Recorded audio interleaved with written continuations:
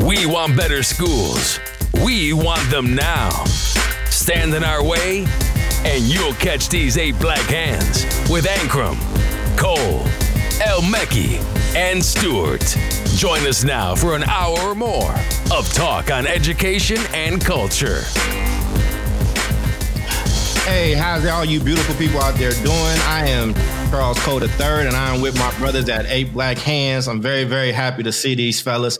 For the record, Sharif is here, but he doesn't follow directions. So I'm going to let Ray talk bad about Sharif in a second. But as he gears up for that, how you doing today, Chris? I'm doing good, man. Blessed as always. Another Sunday, getting ready for the week. Well fed, well housed, warm. God is working in my life. So good to see you guys again, too. Good to see y'all again, too, after the world is crazy. Man, who you telling, man? And Ray, my brother, I'm so happy to see you, man. First, tell us how you doing, and then you tell us how Reef is doing, because I just feel like it's a pleasure. So I felt like Chris came in a little pretentious. So I'm cold. I'm homeless. And shout out to the folks that are homeless, because we want to do work for them, too, so that they can come in next week or weeks after to be a part of the show as well, so that, you know, we can rep for them. So, like, shout out to the folks that are less fortunate that aren't on here rep hunting. So, yeah. And about Reef.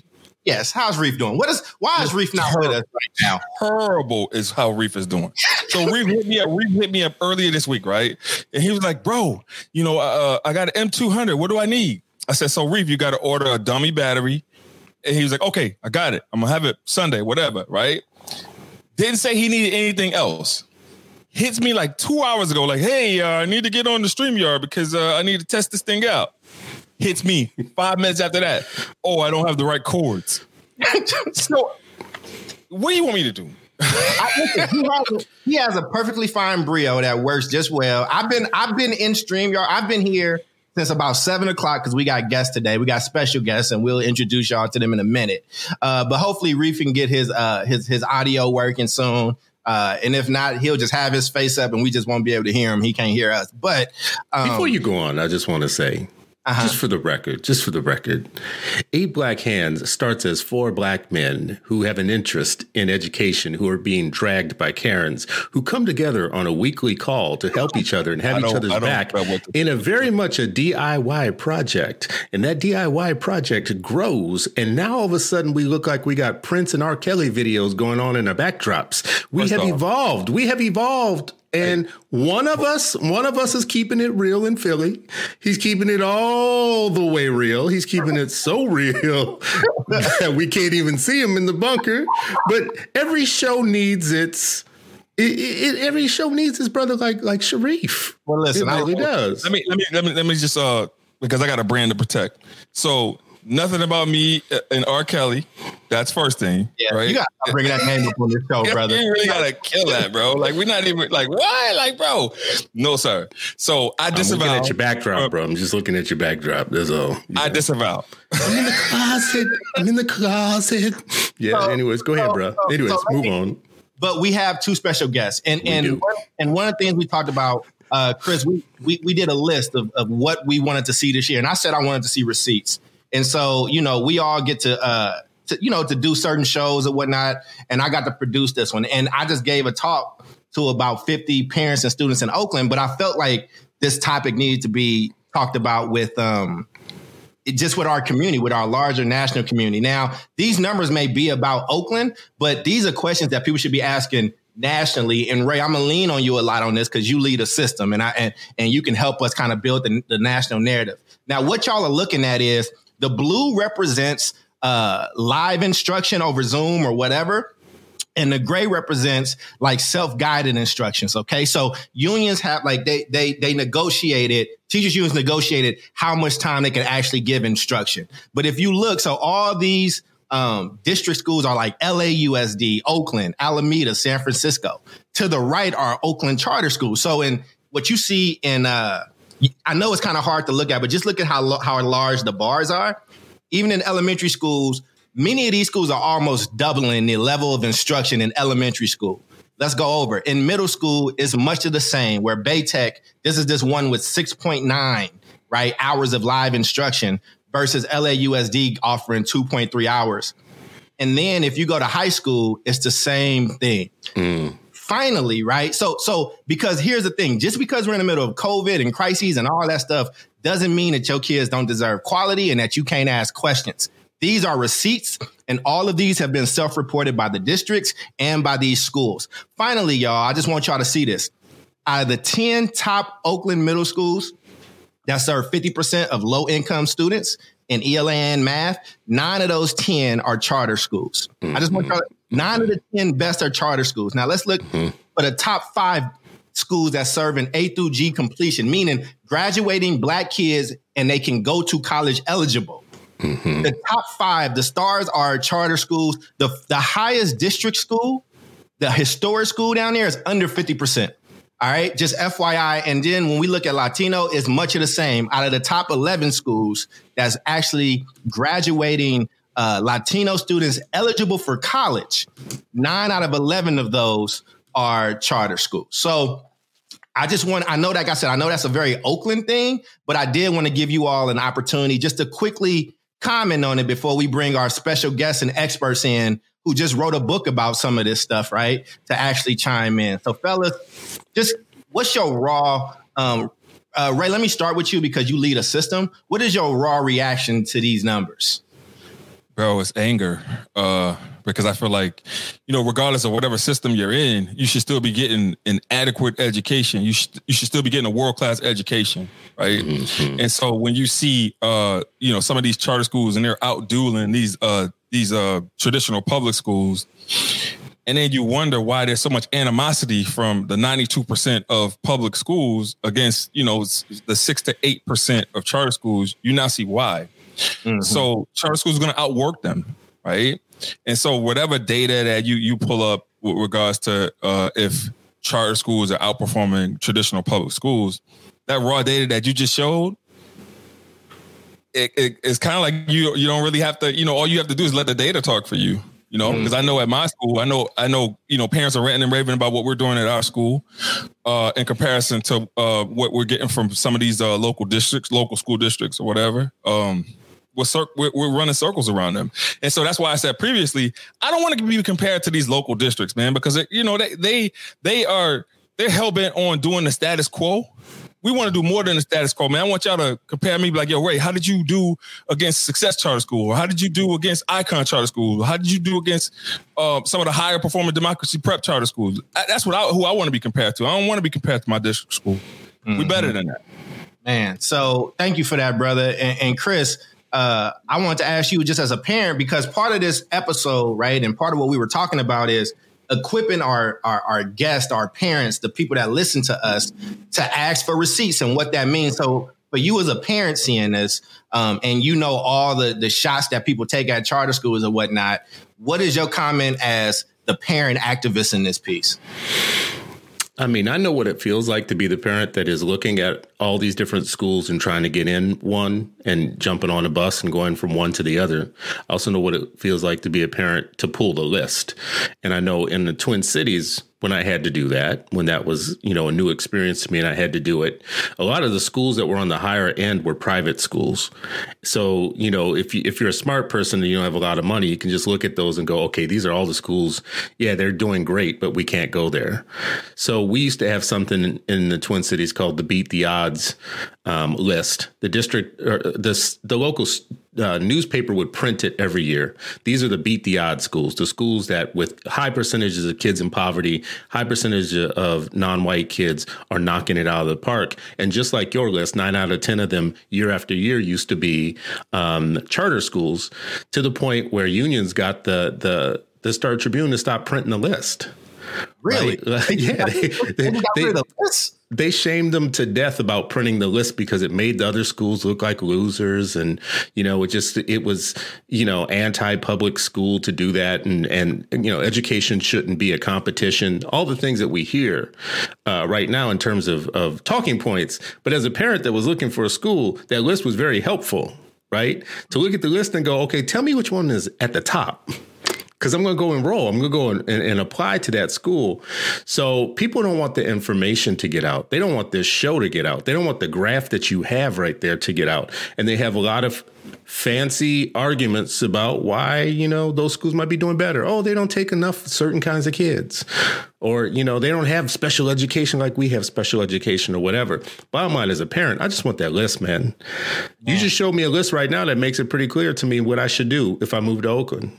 Right. Right. And bro, I mean, this is just, and again, y'all know me, I don't care. I went to nothing but traditional schools. I love Oakland. I want to see all those schools doing well. Like it really, and it doesn't matter to most parents. They just want the best option for their kids. But like if people trying to suppress that information and data, like in your city, like you talked about, man, that's a problem. So for parents listening, you get to ask these questions. It is a totally okay question for you to ask. Hey, how much live instruction are we getting versus other schools? Like what's the average? You know what I mean? And I think that that's just really important. But we got some experts today, man. Yeah, go ahead, brother. Real quick before you even get there, bro. When you first put that list up, I was like, damn. I hope we see some traditional public schools, because I wanted to get on my soapbox and be like, yo, we root for all schools. Absolutely. and not just charter schools or private schools or whatever. Like whatever school is doing well, we want to put that school on a pedestal. And so to not see a lot of traditional public schools that are like doing the work and getting folks ready for college through A through G, it was a little disheartening, bro. I'm not even going to lie. But this is what's really important about this list. I'm glad that you pulled it the way that you did, because this to me is very powerful in this one way. If you go to Great Schools, the website, to look for the best schools in any city, and you don't put any filters on, there will be schools that rise to the top. And then you put the filter on, but with a certain number of black kids, like 50% black kids or 50% of poverty. Now, all of a sudden, the schools change, right? The district has no problem with you promoting the best schools in the district, so long as you're not putting that filter on it. Like the filter with, but who's doing it with black kids or kids of color? That's when they get mad, because you could go to any city and find a very high performing public school, district school, right, that has no black children in it. Chris, you just gave Corey and Neil their next book. and that's a great segue. Now I know Corey because of you, Chris. So I know Corey because of you, Chris, and Ray. I want you to introduce Neil, but Chris, can you do us the honor of introducing one Corey DeAngelis, who is currently in Forbes and got books and all kind of great stuff happening in his life? So Corey DeAngelis is an award-winning researcher when it comes to school choice and other education issues, with a PhD from the University of Arkansas from a very seasoned program. He graduated early out of that program in a shortened number of years versus what most people do. He's won 30 under 30. This cat is hot. This dude is hot, man. When you talk about school choice online, we used to get beat up a lot by people with PhDs. Oh, you just don't do the research. You don't know what you're talking about. Blah, blah, blah, blah, blah. And enter Corey DeAngelis like Iron Man.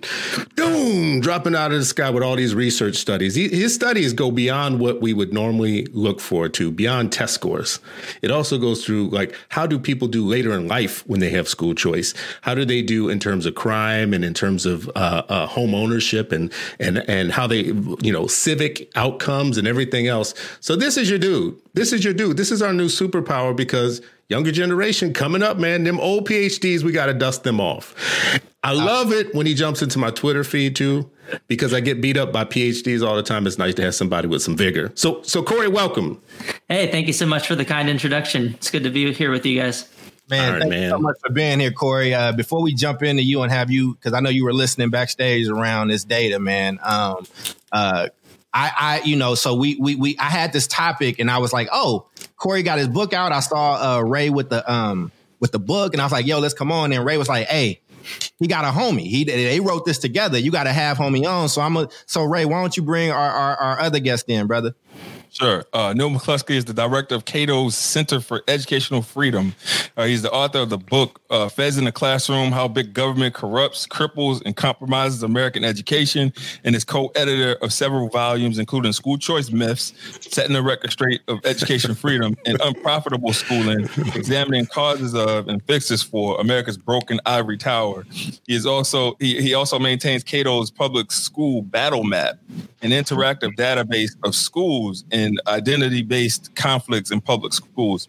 He is on the editorial board of Journal of School Choice and editorial advisory board of The Line, a journal promoting civil discourse and K-12 policy debates. His writings have appeared in such publications as the Wall Street Journal, the Washington Post, and Forbes, and he has appeared on numerous television and radio programs. McCluskey holds an undergraduate degree from Georgetown University, where he double majored in government and English. As a overachiever. Has a master's degree in public science from Rutgers University, Newark. So he was in urban land. I love it. And a PhD in public policy from George Mason University. And so I think one of the things that that folks don't get when we talk about Neil and Corey, they're doctors, man. These are PhDs out here in these streets talking stats, and you guys are quants. So who don't act like it? Who don't act like it though? Act like normal. Yeah, they act like regular people. None of the, Corey is the quant. I can read a statistic, usually wrong, but Corey is the quant. Yeah, I'll take the nerd hat. Thanks. So Corey and Neil, thank you both so much for being with us, man, and thank you for taking out that time. And I'm glad y'all decided to come on. It's funny. As soon as I published it, right, I got Corey, all of your trolls came for me directly. it's like you worked for the Democratic Party. How do you have? Oh no! Blah blah blah.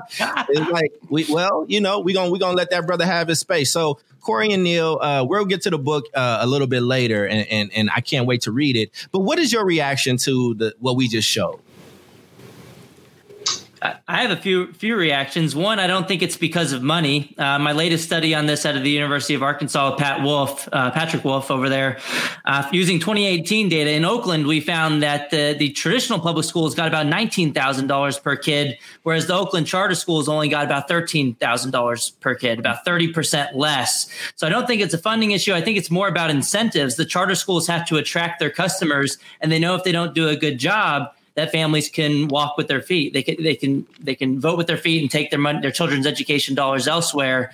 So the charter schools have really strong incentives to get it right.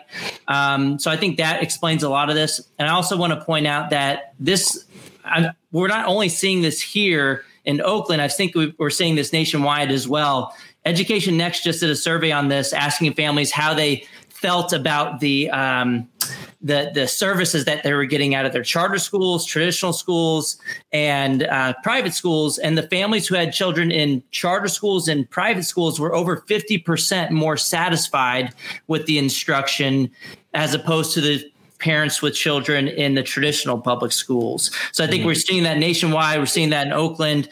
But I mean, another thing that's important to note is even if the averages showed that the charter schools were doing a little less on average, you would still want to be an advocate for family choice because it's all about the match between the individual student and their school. That could be a traditional school. I think everybody on this call is okay with families going to a district school that works for them. Absolutely. It's not just one size fit all charter versus private versus district.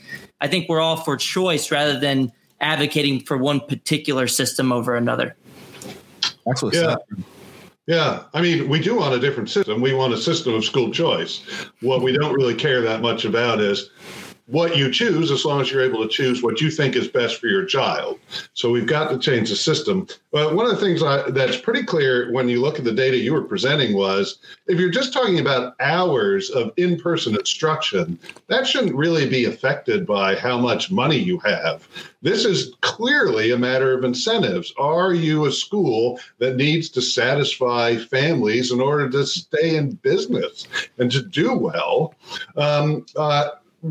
Corey and I did something for Cato. There's a whole series of stuff called Pandemics and Policy. And we did one that Corey was, I think, citing Education Next. We have Education Next and other data that shows clearly from the beginning of lockdowns on, private schools and charter schools, the parents found them much more responsive, much more likely to provide meaningful, instruction. Even when they were all locked down, the private schools and the charter schools provided more sort of original curricular material as opposed to, giving you some worksheets to do to just sort of stay in place. And so this is not just an Oakland thing. This is nationwide. And I should say, I don't want to plug too many Cato things, but it's all I really know. I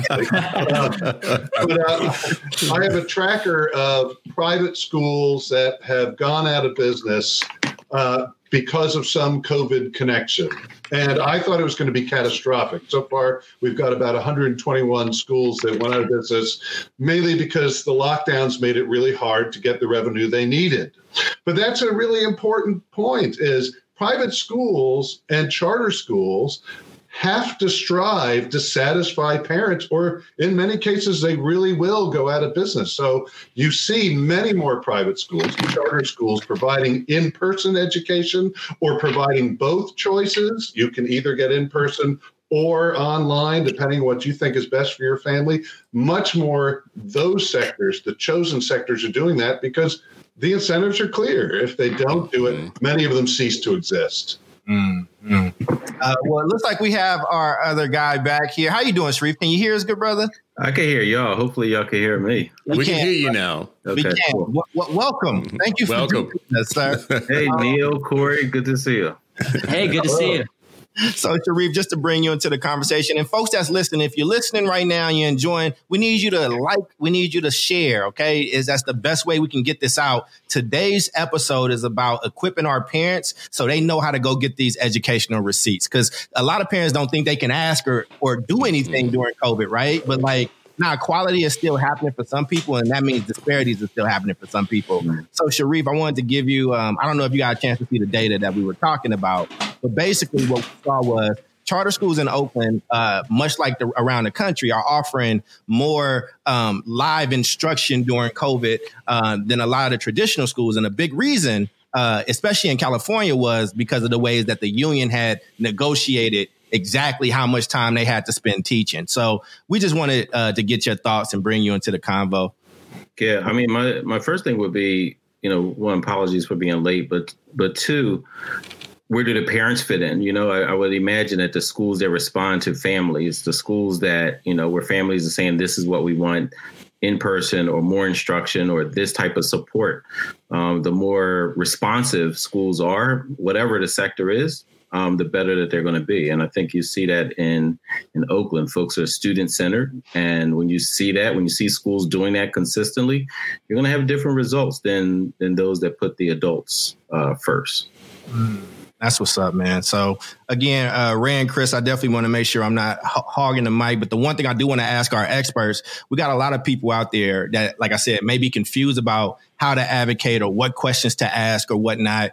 Neil and Corey, can you offer, and parents and people listening, get your notepad ready, right? Can you offer some suggestions for ways that advocates and parents can check on the progress and quality that their kids are getting during COVID? Yeah, well, I'll go first. And that COVID, to some extent, especially during the lockdowns, but a lot of places are still locked down, makes it much easier, actually, for parents to see what their schools are doing than they could see before. When the kids were just in a building, it was hard to get in and observe your kids while they were in class. Of course, the teacher would know they were being observed, and that always, if you're observing somebody, that has an effect on them. But when it's online, you can actually just pop into your kid's room. Now, we know some school districts try to say, don't do that because you might give out somebody's secret information, but you just do that. You go and see what they're learning, sit down in a class. Now is your chance to get that transparency. So it's especially easy with COVID.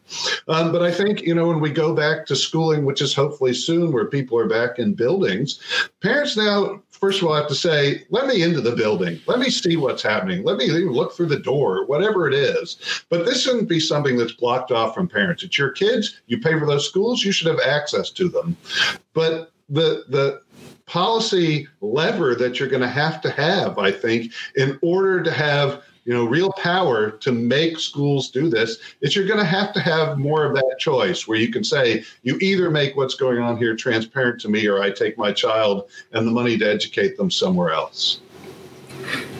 Yeah, and I would add, I think Neil's absolutely correct that people are getting to see a lot more about what's going on in the classroom, whether they're learning a lot in the classroom or not at this time. But then also, I think I just want to point out one of the only silver linings that I see here is that families are in this situation, and COVID has really put a spotlight on the power imbalance between the producers of education, that is the schools themselves, and the consumers of the educational services, the students and their families. And the families are seeing that they're getting the short end of the stick. They're getting a real bad deal, and they're waking up to that fact.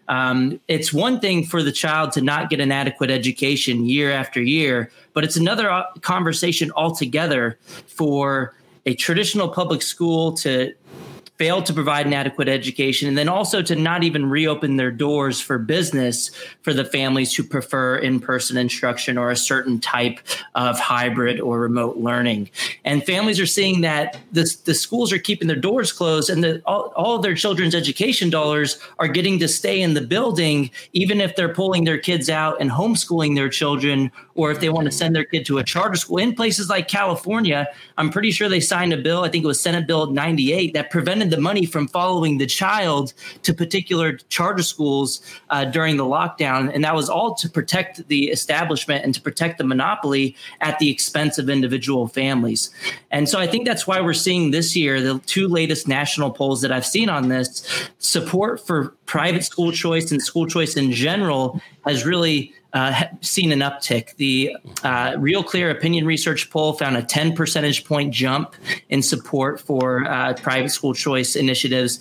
And then another EdChoice poll found that 86% of families now support things called education savings accounts, or what I like to call having the money follow the child, or funding students as opposed to the institutions.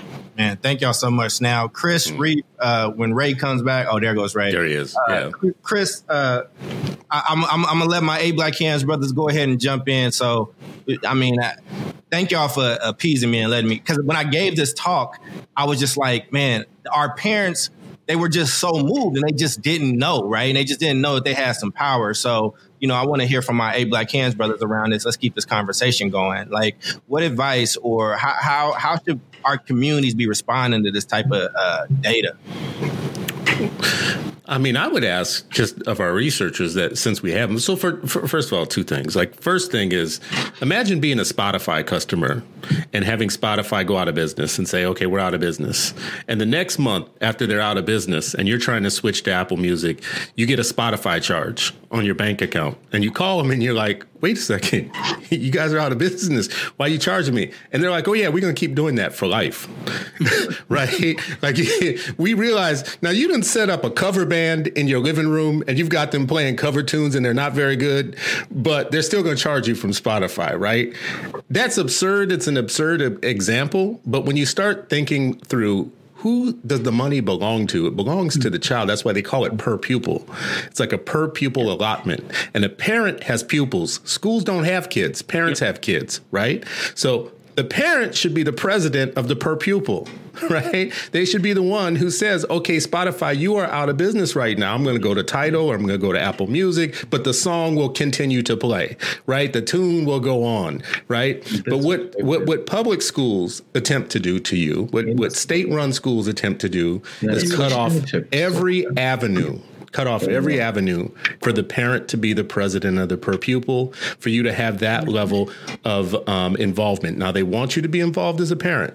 They want you to be involved when it comes time to fight for better teacher contracts, to fight for raises, to do Red for Ed stuff, to get more money into public education. But to get more money into public education, not get more money into your hands, in your pocket, so you can determine for your kid what type of education they should get. That's just my vent and my rant, trying to put this into perspective for people listening.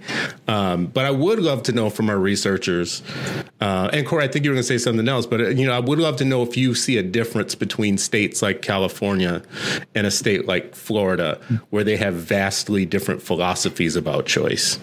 Yep, there is differences between states. debates, but I also want to point out real quick that I think that is how you need to center every single conversation about school choice, about who does the money actually belong to? Does it belong to an institution in the system? Does it belong to a government-run residentially assigned school? Or does it belong to the student and the family to decide where that money is actually allocated? So when you hear like the arguments from the teachers unions, which are included in the School Choice Myths book, one of the biggest ones is that school choice or charter schools defunds the public schools. First of all, charter schools are public schools. But second of all, school choice doesn't defund public schools. The public schools defund the families. School choice initiatives just return that money to the hands of the rightful owners, which happen to be the families who can take it back to the public school or traditional school if they want, but they should also be able to take it to a private school or a charter school or a homeschool option. So all of the arguments on the other side fall apart when you realize that the money doesn't belong to the system. It belongs to the students, especially when you start pointing out things like Pell Grants and pre-K programs,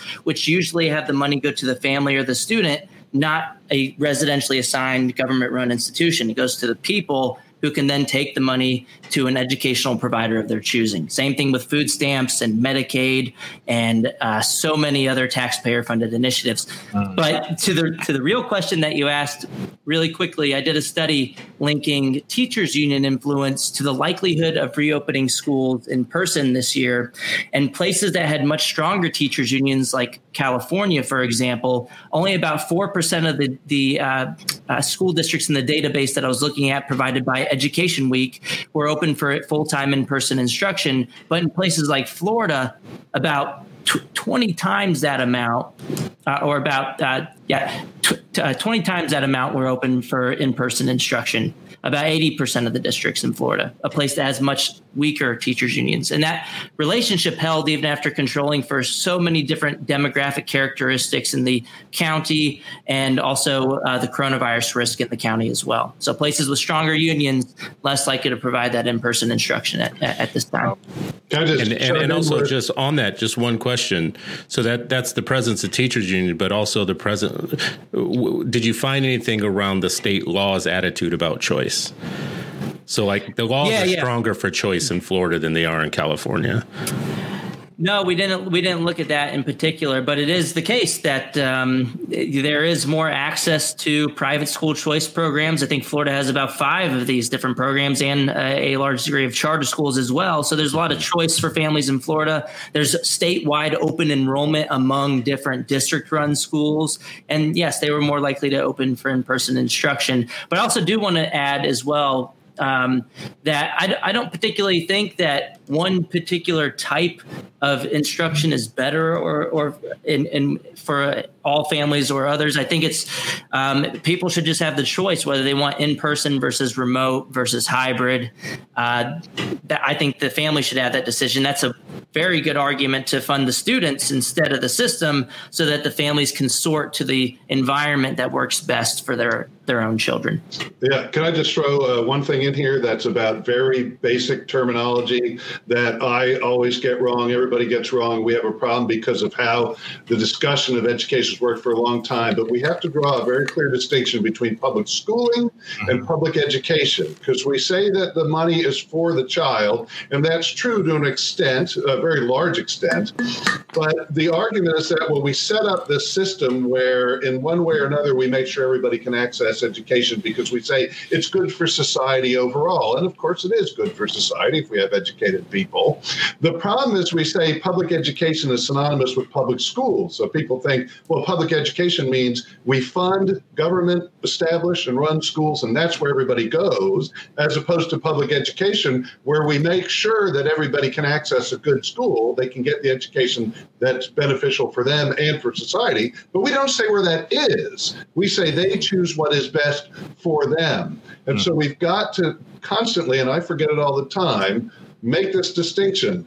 Public education is not the same thing as public schooling. Public schooling is one way to get public education, but public education is about educating the public, and by far the better way to do that, and the better way to do it in a country where we're based in liberty and equality, is let people choose the school they think is best for them. That makes perfect sense, bro. And thank you for that, putting that so eloquently. My takeaway from this is very simple. Families are losing. Unions are winning. But I do want to put this caveat for teachers because it's not all teachers. Not all teachers are to blame. So I want to give a shout out to the teachers that have spoken up against the union and that want to be in classrooms with their kids, right? Because there's a lot of them. But as Corey said, when you're in a school district that is heavily dominated by your union, you do what the union says and not necessarily what you want to do. So for those that have expressed that conviction to want to be in classrooms with their kids, shout out to you, Godspeed. Well, and the unions haven't really done a whole lot of good for individual teachers. So you can be critical of unions, teachers' unions, but be very supportive of teachers. That's two different things. And I mean, just look at how we've poured more and more money into the traditional system in the U.S. and how the teachers aren't really seeing a lot of it. Between 1992 and 2014, as Ben Scafferty has documented from Kennesaw State University, we've increased the per pupil expenditures in real terms by about 27%, but teacher salaries over that same time period actually dropped by 2%. And I think it's because the traditional monopoly doesn't have a particularly strong incentive to spend the money wisely. And the best way to allocate those resources would be towards the classroom, towards the most important resource, which happens to be the teachers. And there are 5 studies that I know of on this topic that find that when you introduce charter school or private school competition into the area, the traditional public schools actually start to pay their teachers more. So in response to this competition, the districts start to realize that, well, we better start to allocate our resources a little bit more efficiently, or we're going to lose our talent and we're also going to lose our customers. So they start to pour more of the resources back into the classroom. And all 5 of the studies that I've seen on this topic find higher salaries for teachers. So teachers should be very happy and supportive about educational options and labor market competition.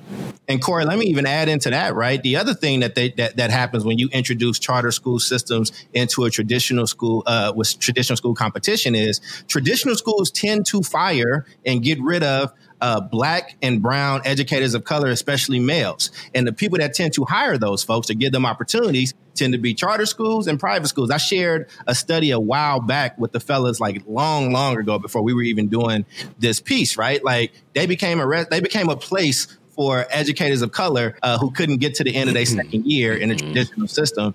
Sharif, I want to go ahead and pull you in before I show one more set of receipts because y'all brought up a few things and I want to make it really plain for our parents. So any additional thoughts from you, Reef, before we transition? I mean, I appreciated the delineation between, public education and public schooling. We talk a lot on this show about the difference between schooling and learning, and how that if we look at the education of a child, educated citizenry, then we're not just looking at a specific one type of school that where, or you just look at a district, you're looking at all the apparatus around it. What is the entire educational ecosystem that can support the education of these citizens, right? And everything that you're talking about just reminds me, there's so many folks that talk about, we need to spur the economy. We need to do this. We need to be the best economy in the world. The only way that you get there is that you have the highest level of education of the citizens, right? The more your citizens are educated across all spheres, across all races and classes, then you are going to dominate the economic, boom of the globe. But it's such short-sightedness that people can't understand, okay, let's make sure that we're doing this right. And the second piece that, Corey, you talk about is just this misalignment. I think, when you look at schools and Research for Action did a study a while ago in Philadelphia, and it looked at turnaround schools did better than traditional systems, even if it was a district turnaround school where they relaxed some of the strangulation that unions may have had in the building. They've tried to do more student-centered and teacher-supportive things, and they saw a difference. And if it was a Renaissance charter, then it significantly surpassed the other turnaround efforts. And there are reasons for that. And one of them is just alignment. Like, what's your vision? Where are the resources going? How is the coaching set up? What's the observational feedback? And then it generates outcomes. I talk about Shoemaker a lot. It's like the same kids, same neighborhood, who had, for generations tried to find every exit, to that building. And then same kids, different adults, different expectations, and wildly different results. And there's no excuse that couldn't happen anywhere and everywhere. Thank you for that, Reef. And just because of what you all were talking about, I wanted to just show this last thing, because when we talking about receipts, and I know sometimes we talk about big ideas, and today we wanted to crystallize just what's happening to parents and what's happening to students. So in California, we have equal, under Prop 39, students are supposed to get access to buildings, okay? We have 15,000 open seats in Oakland. And every time charter schools try to get some of those seats, there's an organized protest or whatnot. And since you talk about per student and what people pay, charter schools have to pay an additional $500 to $2,000 per student for private facilities. And we got Ms. Maya in the comments right now who can probably speak on this because she runs one of the most successful charter networks in the city. The other thing is that these people will fight you when you try to do a Prop 39. But here's the worst thing, and then I'll shut up and move us on. Charter schools in Oakland have lost $88 million in public facility grants and are being closed because people are fighting them every step of the way when they're just trying to get buildings to either expand their school or open it. But y'all need to know what AB 1505 is in California. And you need to know because other places, other states are going to try to follow California's lead on this.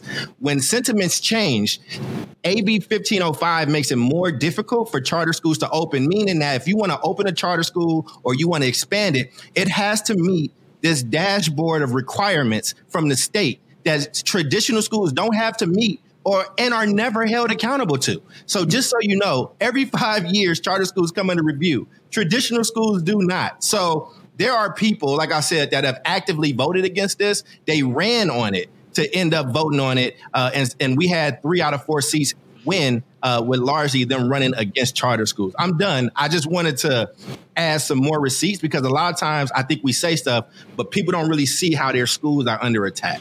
But this is where I think Neil and Corey, their work is important, is because AB 1505 was passed with a public narrative that was built on myths. Many myths, but they were powerful. They were great marketing.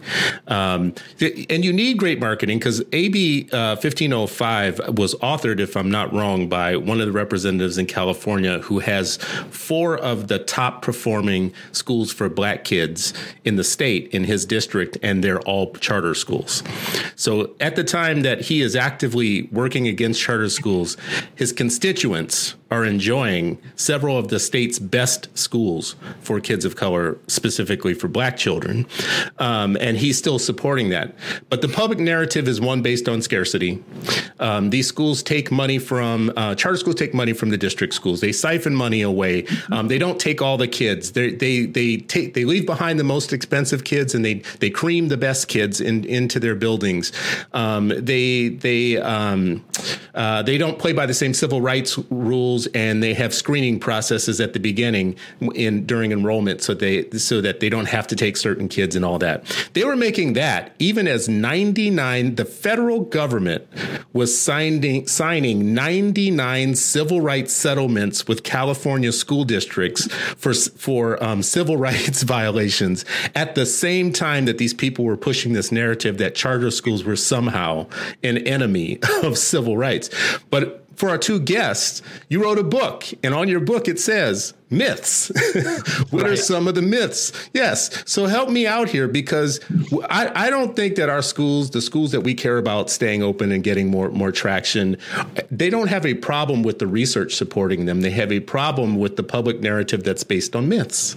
And Chris, as they jump into it, I just want to say, for people that want that full training, Chris, Ray, Reef, we put it on our Patreon. So you can go, if you are a Patreon member, you can get that full training that I did with those parents and take those notes and reach out or whatnot. But you got to be a Patreon member. Go to patreon.com/8BH. And I knew about the book because of Ray. So, I think now we can definitely go strong into the book. And I don't know if Ray's read some of it, but to our special guest, please tell us about this book. The myths. Tell us about the myths specifically. So I have definitely read some of the book.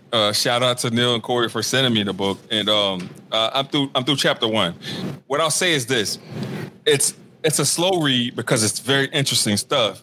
And this is the first book post me completing chapters 1 through 3 of my dissertation that I've read and took notes in. So thank you guys for this. This is amazing. And so one of the things that I wanted you guys to talk about, as you talked about just like school choice myths, is this whole contact theory. If you can describe what that is to our followers, I think they'll get a lot out of that. And Phil okay to tell us. Well, I want y'all to buy the book, but but go ahead, y'all. The floor is yours, man. Let's see, Corey. You want me to give? I can give a summary. You can give a summary. Then I'm happy to talk about contact theory because that's my chapter. I let him talk about contact theory. But maybe we should do an overview. I don't know, Corey. You want to do the overview? Right? Yeah, I'll do a quick 30-second elevator pitch of the book. I mean, it's awesome. So School Choice Myths, Setting the Record Straight on Education Freedom, co-edited with Neil and myself. But yeah, we have 12 chapters from 14 different authors in the school choice arena, each covering a different myth. I mean, there's probably 1,000 or so myths in the school choice debate because there are people that profit from getting your children's education dollars, regardless of how well they meet their needs and regardless of whether they even open their doors for business. So there's lots of myths that float around the debate, but none of them are any good. All of them fall down under the slightest bit of scrutiny and slightest bit of logic and evidence that we bring to the table. So we make sure it's a one-stop shop to combat the myths in the school choice debate that try to prevent you from taking your children's education dollars to the educational provider that works best for them, whether that's a charter school, a private school, a traditional school, or a home-based setting. Corey, topple one of the myths. Topple one of them. I hit one earlier, and I think it's by Ben Scafferty at Kennesaw did this myth with Marty Lucan of EdChoice, and it's a myth that traditional public or charter schools steal the money from the district schools. And you brought this up a second ago, Chris, but it doesn't make any sense once you start to realize that the money doesn't belong to the district schools. Just imagine if you heard someone argue that allowing families to choose their grocery store defunded Safeway. What? If you heard someone say that, you'd be like, dude, you're crazy. What are you talking about? Me choosing Walmart doesn't defund Safeway because Safeway doesn't deserve my money if I don't choose to take my money there. Even if I'm using a taxpayer-funded initiative like food stamps or some other type of program, everybody kind of understands that the family should have access to those dollars regardless of should have the choice rather than being residentially assigned to a particular institution. Just imagine if we did that with food stamps. Everybody would think it would be absolutely ridiculous to residentially assign low-income families to a government-run grocery store, regardless of how well it worked for them.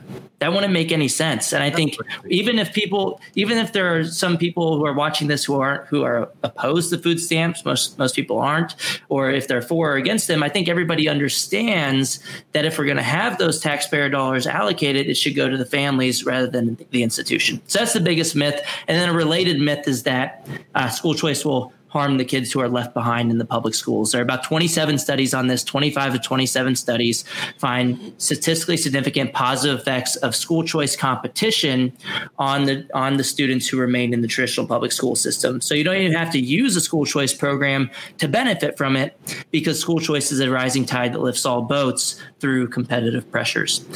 And then similarly, I can keep going and going, but people similarly argue that school choice leads to inequities, but advantaged families already have school choice without these programs. They can already afford to live near the best public schools. They can already afford to pay out of pocket for the best private schools. School choice, funding students directly, allows it leads to more equity relative to that status quo because it allows more families to have options. I know I just hit three. And before we move on, I just need to make a note here. 8 Black Hands broadcast doesn't do trolls. We don't do trolls. We don't do anonymous accounts in the comments. All of our commenters and people in the comments need to be real, actual people. So you will be banned from the stream if you are just here as a troll and you're using a fake profile. So if you find yourself with the ban tag, that's why. Moving on, folks. I'm sorry. I just had to make that quick note there. No, that's good. You didn't have to make that quick note. No, I did because our comments are looking a little silly with one or two individuals that are known for. They've been in my stuff and they love it. This is what Neil and Corey bring to your house, man. They bring dedicated opposition. But Neil, I wanted you to continue with the myths because this is the powerful part to me. Sure. So I think somebody asked me. I think it was Ray asked about contact theory, which is like my favorite theory to ever talk about and nobody's favorite theory to ever hear about. But I'm going to keep doing it because it's kind of obscure. But one of the biggest myths, and I think it's, we talk about in this book, some people perpetuate myths. We think they actually know they're myths and they're doing it because they want to defeat school choice for reasons that may not be really with the best interest of kids in mind. But there are also a lot of myths that make intuitive sense to people. Even the idea that school choice siphons money, at first people think, well, that kind of makes sense. And so they need to understand why that's not the case. And the book, we're hoping, is something you sort of keep on your desk as a reference. And when one of these myths pops up, you can quickly turn that chapter and get that information. One of the myth that drives me the most nuts, but it's understandable. People are afraid that school choice will balkanize society. The idea is if we allow people to choose school, they're going to go off in their own separate enclaves. And not only will they be kind of separate, but because they're separate, they'll kind of be at war with each other, which doesn't always make intuitive sense. But you can certainly understand why people think we'll balkanize, that we'll go off with people just like ourselves. The first thing to understand is we're already doing that to a very large extent in public schools. And the basic idea of contact theory is, look, if you want to get people together to build bridges between different groups, could be race, could be religion, could be socioeconomic, lots of different groups. Contact theory most basically says, look, you got to get them together. People actually have to meet people who are different from themselves to learn that they're not as different as they think. But Gordon Allport, the guy who's the biggest name for this, said, but there's some provisos to that. You can't just push people together and say, now, fight over the one piece of bread so that one of you won't starve. That makes you enemies, and that rips you apart even further. He said if contact's going to work, it's got to be contact that's voluntary and that's for something that's mutually beneficial, that different people or people in different groups all want, and that they hopefully will work together and they'll recognize common humanity. And when you apply that to the education system, the way you supply schools that offer something special that bring people in different groups together is private schooling. The idea of public schooling, common schools, what they were called, was they're all supposed to be kind of the same, offering the same thing. They are common. But if that's the case, there's nothing to really draw people of different groups together. Private schools offer a whole lot, or charter schools. Charter schools, the same thing, only they can't offer religion. Religion is important. But they offer specialties that bring people together, bring them together voluntarily, and then kind of build a new identity, an identity that can cross over race or religion or wealth. And so we have really, I think it's 3 or 4 chapters in here that deal with balkanization issues. I write one about how school choice can actually be, within education, the key to bringing us together, because you can have schools that specialize and build new identities that overcome the divisions we face. Phil Magnus writes about there's always an attack on school choice, that it was used by segregationists, absolutely true, after Brown v. Board, but the history is much deeper than that. Often school choice was for groups who were not in the majority to get the education they wanted. You can go back to the 1840s, Roman Catholics were the most famous example of this, saying, please, let us take the money to schools that don't teach that we're bad. So he talks about the history. And then Pat Wolf, I talked a little bit about public education. It's supposed to be about an educated society, not just students. He talks about how private schools, the research overwhelmingly shows that private schools do a better job of creating tolerant and knowledgeable citizens, what we thought we wanted common schools for. And it's likely because those schools, and this is after controlling for lots of socioeconomic factors, so that we're comparing like people. And it's probably because if you choose a private school, you select their curriculum. So their curriculum, and he didn't look at charter schools in our chapter, but he's done that too. They select a curriculum that you agree with. So you don't have to fight with other people who may not agree on how you teach about the Electoral College or something like that. And then you can have a rigorous curriculum that prepares people well. When you have a public school that you're just assigned to based on address, and especially when a curriculum is set at a state level, everybody battles. And what we've seen in many areas is you just teach a lowest common denominator so nobody gets mad. We saw it's best laid out when you talk about evolution and creationism, but the same thing is likely happening in civics and forming citizens. So school choice in that regard helps bring us together as well. Man, first off, thank y'all just so much. And as we get into the close to wrap, we're going to throw it back to Neil and Corey just to kind of, what do you want us to take away from that piece if y'all have final thoughts? But I just want to say one thing about all this stuff. Right now, you are seeing so many different political views in one place having a conversation. You're seeing so many different etymologies around what we believe and how we go about things. But the one thing that everybody on this episode and on this talk can agree on is that we should be centering young people. We should be centering people in education. And the most offensive thing that I've heard and that I continue to hear, and I will die on this hill, it is so offensive to tell people that they stealing something that belongs to them. You know how arrogant, how egregious, and how insulting that is? I can't steal what's mine. That's like saying because I'm happy, I'm still enjoy from everybody else. You sound stupid. I'm sorry. It's just because they think that we dumb, man. And I'm tired of these people. You shouldn't die on that hill, bro. You should live on that hill. You shouldn't die on that hill at all. You should just live on that hill. Make them mad. But I would live there because we got people in here. We don't just have researchers. We got people in here like Ray and Maya that run systems, and that's actually killing it. You know what I'm saying? And they black, and they killing it for black people. Like, I want all these schools to be thriving. But anyway, let me throw it back to Neil and to Corey. Just give us your final thoughts on this piece. Then we can roll into the brothers' final thoughts. And if in part of your final thoughts, can you just answer a question for me? That is there any place in the country where homeschooling, we have more black parents who are deciding to homeschool. Have you seen any instances where the money that would have been allocated to them if they went inside of a building and they're saying, I'm going to educate my child at home? Do you see any instances where that money goes to them to use to homeschool? Yeah, there's a couple of examples of that I know of off the top of my head. There's California has some strange setup to where if you're enrolled in a particular type of virtual charter school, you can get about $3,000 for home education expenses. This is something I just learned about in the past year, and I think it's been going on for a while now. But if you Google California homeschool funding, you'll find what I'm talking about. But you do have to be enrolled in the virtual charter school, which some homeschooling advocates will say, that's not true homeschooling, but it's pretty close, and you get about $3,000 per year.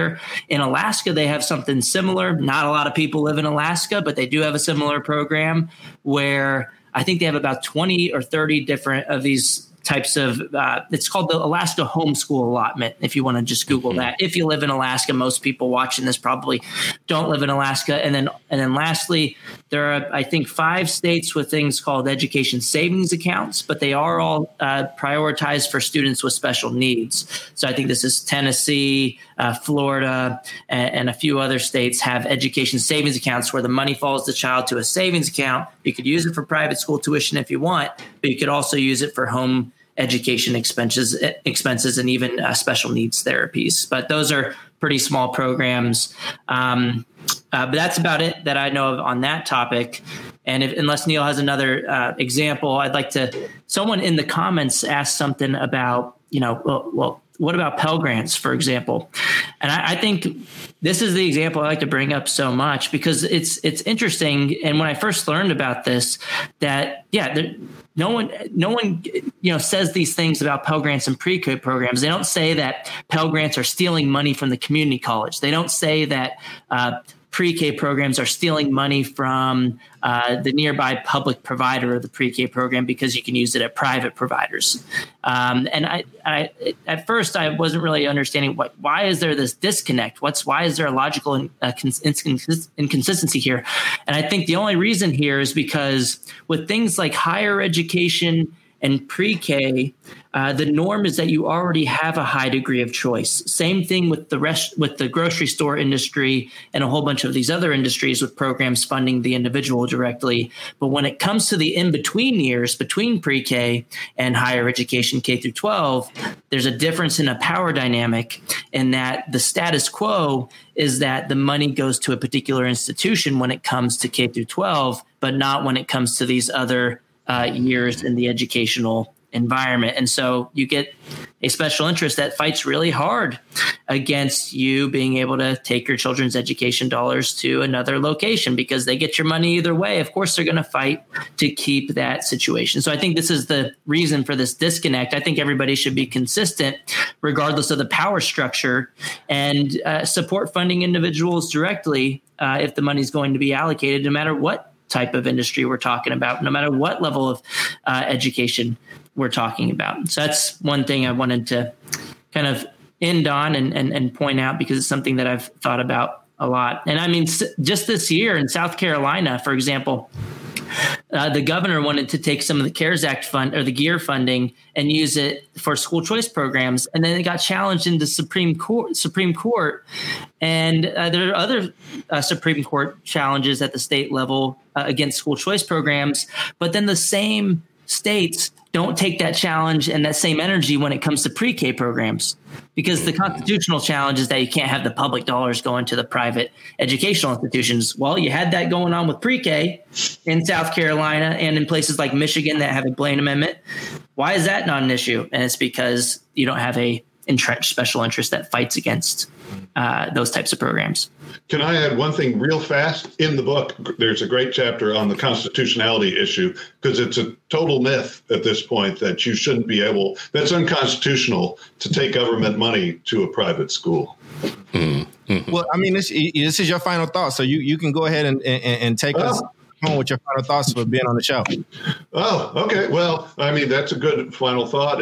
There are 12 great chapters in here. And again, like I said, the goal here is for this book to be something you keep at your desk and you're ready to deal with all the myths that you encounter. And I should also thank all of our contributors. We have lots of great contributors.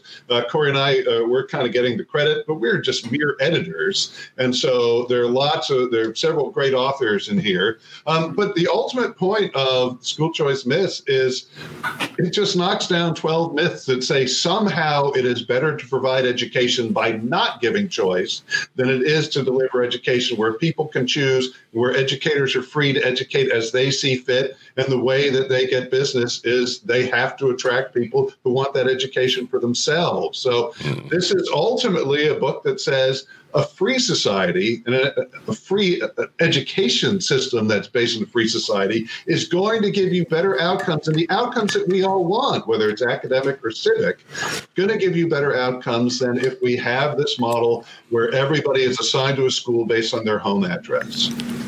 Thank you so much for that. And thank you so much for being here. And we're about to roll into our final thoughts. And Reef, I want to start with you just because I feel like you're just always super thoughtful around this stuff and just listening today. Why don't you kick us off with our final thoughts for this episode, good brother? Yeah, no, first of all, thank you all for coming. Always appreciate, not just following you on Twitter. I know with Corey, we shared a stage earlier this summer, and just always enjoy, listening to you and looking forward to checking out the book.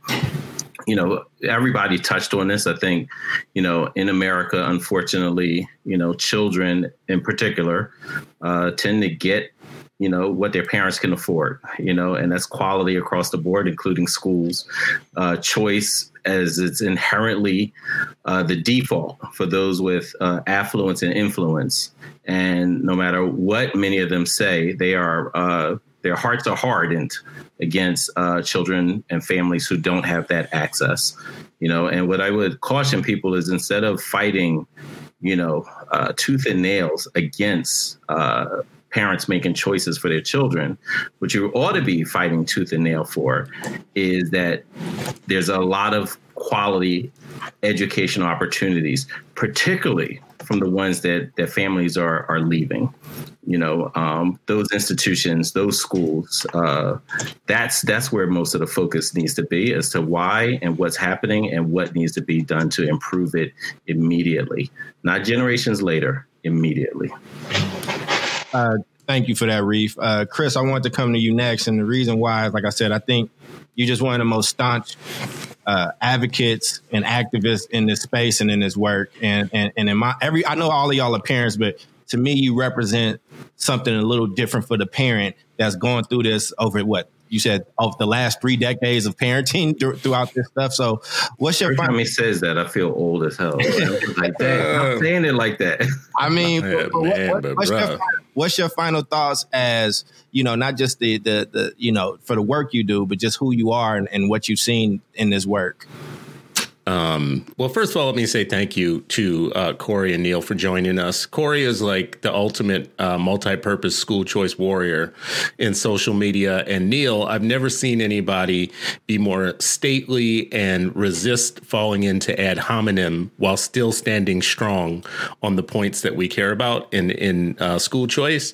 So it's good to have people that you can stand with on these things, because we're up against a very mighty opposition.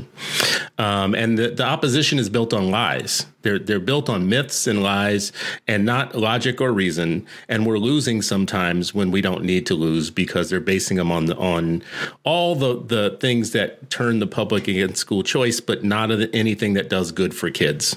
And our problem is we allow people to center the conversation on everything but kids. By international, like the Geneva Convention, we have a human right to education determined by the parents. It's actually written in as a human right to be able to determine how our kids are educated. We shouldn't have anything called school choice. There's no such thing. There's just parenting. There's parent sovereignty is what there is. It's just parenting, right? So my ability to be the president of when, where, how, and what my kid will learn is an inalienable right that I have to fight for every day. And it's ridiculous that in 2020, I do still have to fight for it, but I do, right? States don't have kids. Schools don't have kids. Schools aren't 3 decades into raising my children. I'm 3 decades into raising my kids and my family, and I'm on the hook for making it happen. And I'm on the hook for them becoming responsible citizens that don't cost the state any money after they become adults. But you can't tie my hands by telling me I don't get to choose what, where, when, and how they will learn. That's ridiculous. It doesn't make any sense. But that is the battle that we're having. But that's not really the sum total of the battle. If we're really being clinical about our language and precise, we are not fighting over choice. We're fighting over the public dollars that are allocated to educate our individual children. And what we are up against are a group of people that are saying you can do whatever you want with the kid. You can move them from left to right or up or down, just as long as their per pupil money stays in our pocket. Right? That's the argument that we're facing against. So let me just end by saying we have a moral obligation to keep fighting and to stand together, but to realize that we're not fighting for the dollars or for law changes or whatever. We're fighting for parental sovereignty. Just the very basic idea that when you have a child and you hold that baby in your hand and you realize that you are responsible for them for the rest of their lives, that you own all of the power that it takes to get them to become healthy, well-adjusted adults, and no one should stand in your way. It's not school choice. It's parental sovereignty, and it's so basic, we shouldn't even fight about it. Now, thank you for that, Chris. We got Ray, and not only am I proud of his brother he's been working his tail off, and I'm sure there's some things he wants to share with you about some new things coming down the pike. But every day he shows up in schools and demands greatness and quality for kids and community folks. And so, Ray, can I get your final thought on what we talked about tonight and what you want to leave people with? Absolutely. So first and foremost, shout out to Corey. Congrats on the engagement. I see you out here in these streets. Thank you. Yeah. Shout out to Neil. Thanks for coming through. It's like you can't bring Batman on the show without bringing Mike. We can't bring Michael Keaton on the show without bringing Val Kilmer or whoever plays another Batman. You didn't want to call one of the Rob. He was like, hey, let me not offend. They could be X-Men. They could be X-Men and Patrick P. Diddy Wolf can be the professor. Whatever. All right, so a good body of research suggests school choice brings folks together in racial harmony. So why are so many people against it? Is it because they don't want their kids with ours? Because as Chris so eloquently states, not all kids are meant to be in school with one another. And I'd be perfectly okay with folks that were a part of the government sedition to put their kids in the same school and not in the school with my kids. That is my final thought. Also, next week, we got the Hers podcast coming out on J13, and we got the Cure podcast coming out on J14. So look out for those two shows. Is J13? Does that mean January 13 and January 14? Yes, sir. Okay, I wasn't trying to be funny. I really was like, what is that? Yeah. Okay. Yeah. Man, well, one, as we roll into this, I want to thank our guest again for coming and dropping that knowledge. I really, truly appreciate it. But I want to give a really special shout out to my 8 Black Hands brothers. And I say that because this actually wasn't an easy show to put together. I changed it a few different times, but I really wanted us to build some stuff that people could take home, take notes on, and like leave this episode a bit smarter. Like not just pumped up, because we'll get you pumped up and riled up, but I wanted you to see these things in clear numbers. And so I appreciate them appeasing me on that. I want to thank the new Patreon members that have just signed up. And we got a bunch of new members that listen in today that haven't heard how we feel. Again, I'm not in love with any system, right? I think, like Chris said, like there shouldn't be choice in the sense of all I really care about is agency. And like, I want our parents and students and communities to be equipped with the tools so they can make the best decision possible for their kids and for their families, and not have to feed into lies and BS. And the same way that I see police union leads getting held accountable for what happened at the Capitol, like they finding people. One of them is from Chicago. It's a whole bunch of police union leadership that they found in that stuff. All I'm saying is you can hold these education union folks accountable too. You can hold them accountable for what they're doing to your kids' minds and brains. And it's, again, I think that there should be a such thing as education malpractice. I truly, truly do. Because so many of us get abused and by all that stuff, man. So thank you all for joining us. Thank you to Chris. Thank you to Ray. And thank you to Sharif. I'm really honored to be on this show with you all. And hopefully I didn't drive y'all crazy with all the prep for this week. But you've been listening to the 8 Black Hands podcast. If you have not, please. Hold up. Wait. Because Chris prepped his ass off last week. So it's like when you say all the prep for this week, it's like you saying that we're no prep last week. I ain't saying nothing about that. I'm saying thank y'all for dealing with me and being patient as I put in a whole bunch of stuff. You can't even thank people. You see, Corey. Ray is just messy. He just got to be messy. Just let him be messy. But again, and for our Patreon members, if there are other trainings or other questions that you have, I can do our best to make sure that we provide something for you that's exclusive to you all as Patreon members. We just want you all to feel special and know that the way that y'all have our backs, we have yours too. Again, you've been listening to the 8 Black Hands podcast. One more thing. Mama Toya You better close this show out. You better close this show out. It's fine. Go ahead. Just finish it. Just finish it, Ray. Go ahead, bro. Mama Toya has a podcast coming out. Okay. The 6 Black Hands. Ladies and gentlemen, you've been listening to the 6 Black Hands. Right. Go ahead. Take us out, Ray. Go ahead. I'm good. Go ahead. Finish it. We love y'all, man. What? Come back, Raymond. Y'all have an amazing night.